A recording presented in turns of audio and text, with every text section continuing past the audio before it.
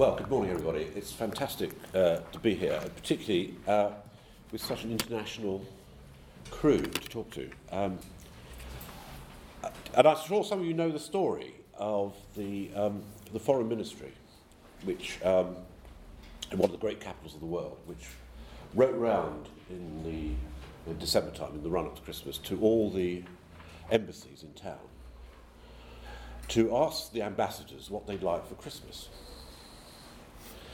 And they got a whole load of replies back, as you'd expect. It's the Foreign Ministry.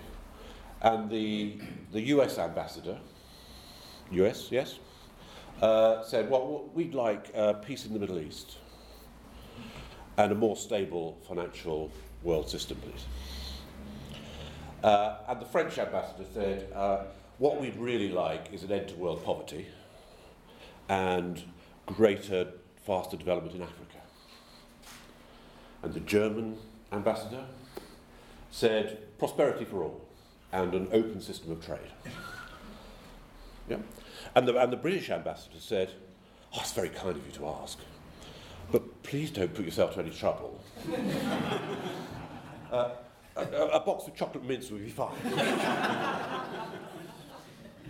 Now, I'm telling this story not just because it's quite a good story, but because it relates to an episode in my time as working with Paddy Ashdown as his speechwriter and as member of his speech team, because we knew that one of the issues we had was how do you start his speeches, and it had become a sort of block with him.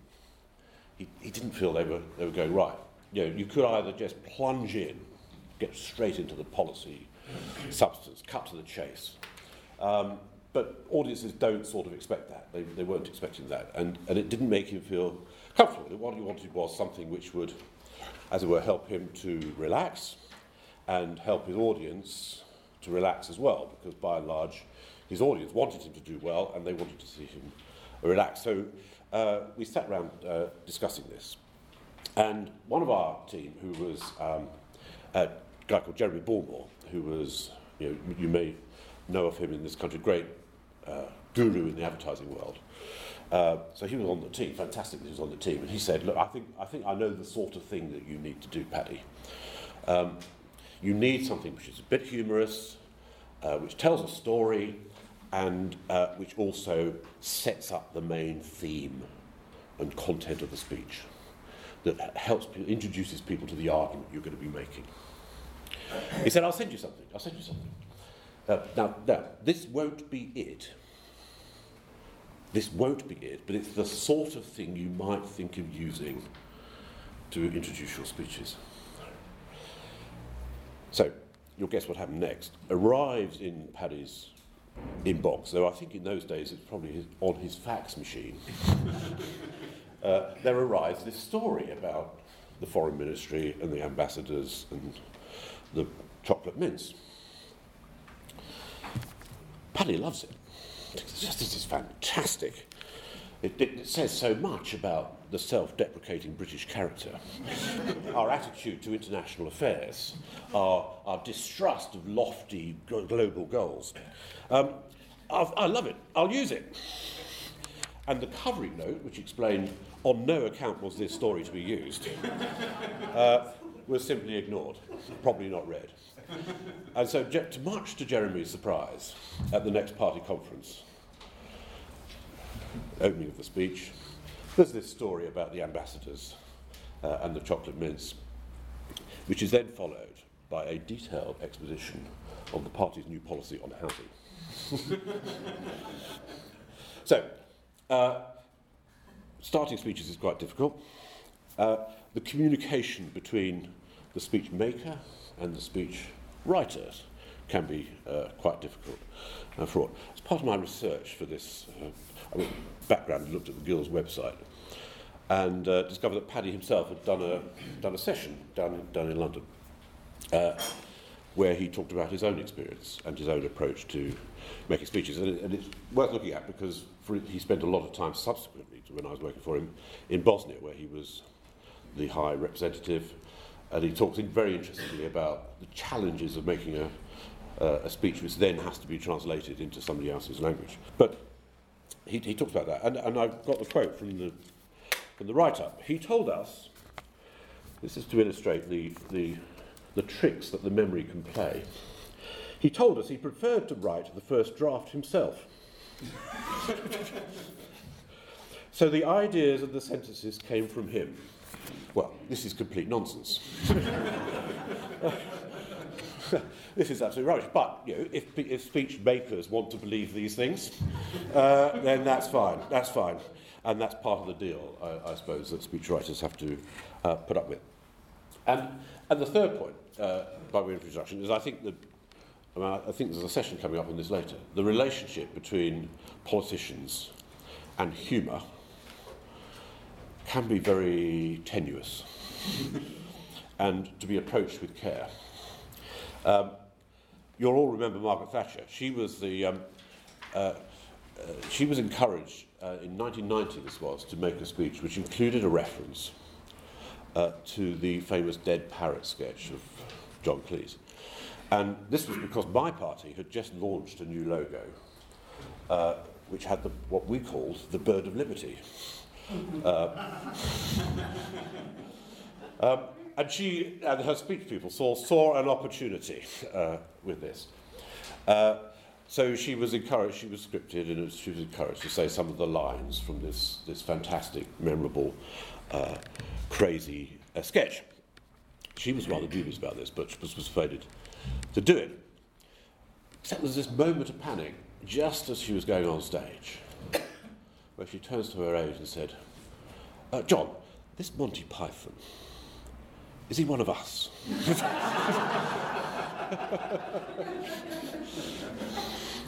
And not to hark on her, but when Jim Callaghan, Prime Minister in the 70s, was compared to Moses at one point, bringing his people into the Promised Land, the line was written for her speech. OK, Jim, keep taking the tablets.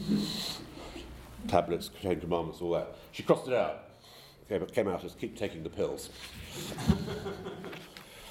So, one of the joys of working for Paddy was, and this is something to do with the military background, I think, the discipline and the willingness to learn. And that was a great positive for me. When he started, first time I saw him speak was in 1978-ish, before he was an MP.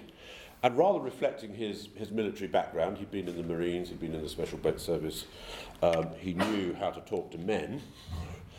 It was a somewhat staccato, even barking in the sense of giving orders rather than being a bit mad, but a style of speaking, and often difficult to follow. By the time he finished, I think everybody agrees, a much more authoritative, calm, persuasive speaker. Now, the advantage for us, leading the third party, you get more time to establish your own style. I think one of the problems for politicians now is that first impressions count disproportionately. And if you look at the history of some of our recent leaders, political leaders in this country, people have made up their minds within 3 months, 6 months, about them, about their qualities. And once the public's made up their mind, it's almost impossible to shift that opinion. Being slightly less profile in those days, we had more time to do it. And he was able to stake out a lot of ground on many of the big issues that came around, like Hong Kong, Bosnia, the first Gulf War, and then had this great opportunity for a newish political leader of a general election, where often you're introducing yourself to the public for the first time. For us, I think, it was the love of words, and I think a certain love of music, which helped us work together on all his speeches. Polonius says to Hamlet, what do you read, my lord? And Hamlet says, words, words, words. And words are, when you're in opposition, words are all you've got. They are your currency. They're your weapon. Not just the weapon of choice, but the weapon of necessity. And words have to be treasured and valued and used wisely. One place where that is very exposed is Prime Minister's questions. We have a ritual in this country where the Prime Minister is asked questions by the leaders of the other parties. It's very important when you ask a question not to ask a question if you don't know what the answer is going to be. It's very important to try and phrase it in a way which puts the Prime Minister on the defensive, given them unpalatable choices? Can the Prime Minister say whether his government is incompetent or dishonest? that sort of question. And increasingly also to have something in the question which is going to be a hook, be usable by the broadcasters, because since Parliament was broadcast, since it was televised, the biggest point of all these exchanges is to get something onto the news. One example of that, and this again relates to Mrs Thatcher, in her climactic days as Prime Minister, you may recall she was challenged for the leadership in 1990. She faced a ballot of her MPs, and at that very moment had to go to a conference in Paris where great events about the future security of Europe were being decided, and a great treaty was signed and so on. The ballot took place. She didn't get quite enough votes. She came back. She had to report to the House of Commons without having resolved in her own mind whether she was going to fight on for the leadership or whether she was going to stand down. Very dramatic moment. We had a question all written to ask about the European situation, about security in Europe, the position of the Baltic states, all that sort of stuff. But it just didn't lack, it lacked the cut-through which I felt it needed. I just put in a phrase into the question, said, can the Prime Minister reflect in the twilight days of her premiership? And the place went mad. Lots of cheering from our side, lots of protests from the Tory side, and by the time I was back in the office, the phrase twilight days was leading the BBC CFAX News on the television. And that's the power of the phrase, of words. Two thoughts I just thought I'd lob in about politician speeches. The first is, I think they have to contain an argument. They have to be about persuading people to a point of view. So many speeches you hear are simply a list of assertions, often with no verbs in them, by the way. Just list after list of things which are said to be true, but no attempt made either to evidence it or to argue why it is true. The best speeches do more than that. They take on an opposing point of view, they acknowledge an opposing point of view, and they argue people around from it. And second, I think the best leaders use their speeches not just to tell people what they think their audiences want to hear, but to challenge and to push their audiences. Otherwise, it's a missed opportunity. Why are we making speeches if we just want to confirm for audiences what they already think they believe? And sometimes it is about telling people unpalatable facts of life. By the way, in this election, you haven't heard yet a single politician tell the voters a single unpalatable fact of life about the state of the country. But the best ones can do that, and best of all, they can do it in a way which, however reluctantly, brings their audiences along with them. Tony Blair did it when he persuaded his party to drop its historic constitutional Clause 4 thing, which is all about the founding principles of its party. And he did it by saying, as a party, we should say what we mean and mean what we say. And that gave him permission in the speech to then do exactly that. And he did it very effectively. Paddy did it when he persuaded his party to support the first Gulf War back in 1990-91. Although, looking back, everybody thinks that wasn't controversial. At the time, it was very controversial about whether there should be an international coalition to get Saddam out of Kuwait, and so on. And that argument had to be made with the party. And also, to persuade the party in the run-up to the 1997 election to abandon, this is going to sound very parochial, to abandon what we call equidistance, which was the doctrine that we were somehow equidistant from the two other parties. This was about moving the party to a new position. A lot of suspicion about it. The argument had to be made, and people won round. So, on to the general election. And when we talked, first off, I had hoped, I was hoping that we'd be able to talk to you about a dynamic, exciting, lively campaign full of policy announcements, brilliant rhetoric, passionate argument. All you need to know about the British general election of 2015 is that last week, the lead item on the BBC Radio News was about the death of an 84-year-old cricket commentator from Australia. He wasn't even British.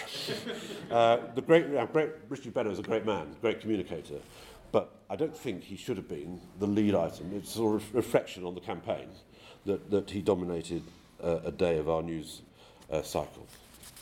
What have we seen so far? Speeches actually are few and far between in the sense that I think of speeches.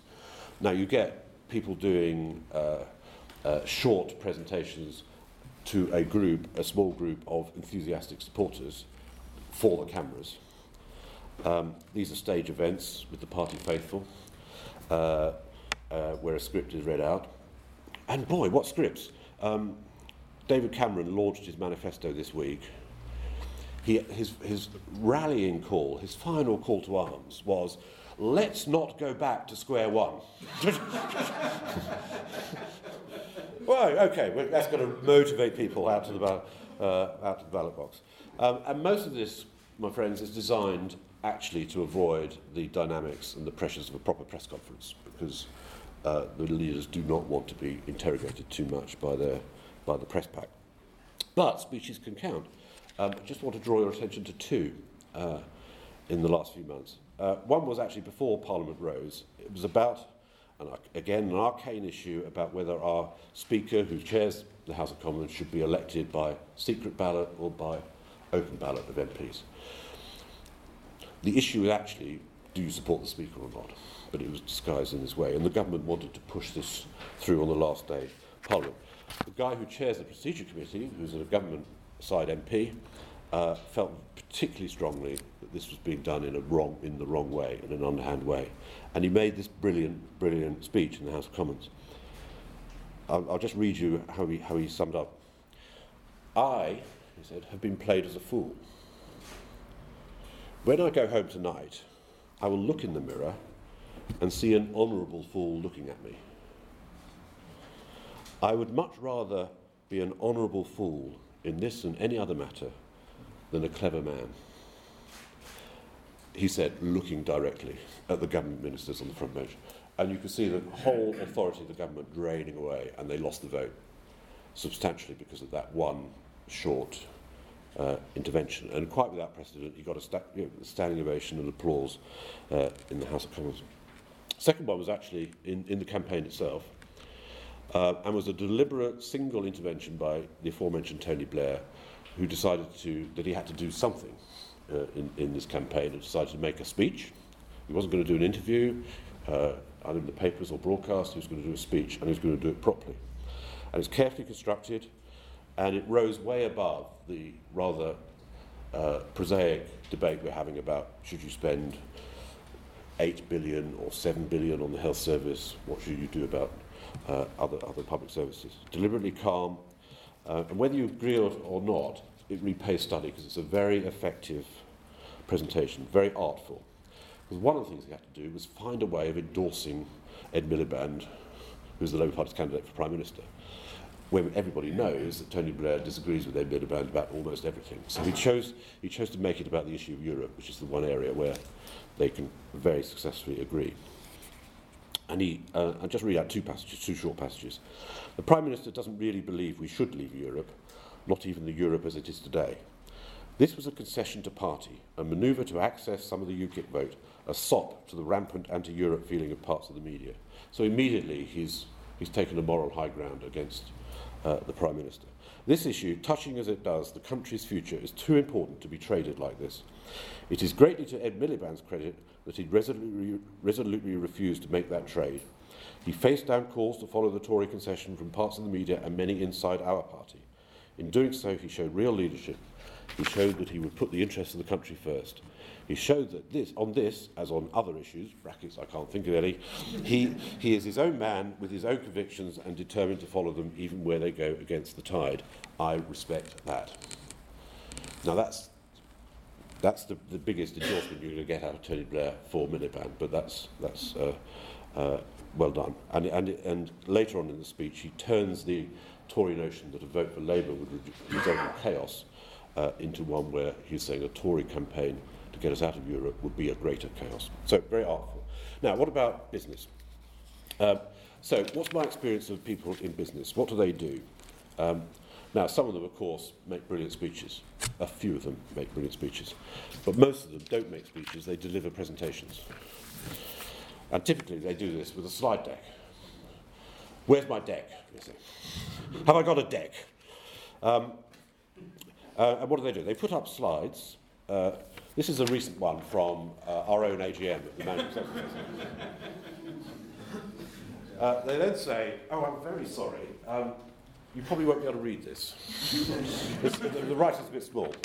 But never mind. They then turn away from their audience in order to read themselves what's on the slide, because they ask the person presenting their presentation to prepare some slides, not to prepare a presentation, but to prepare some slides.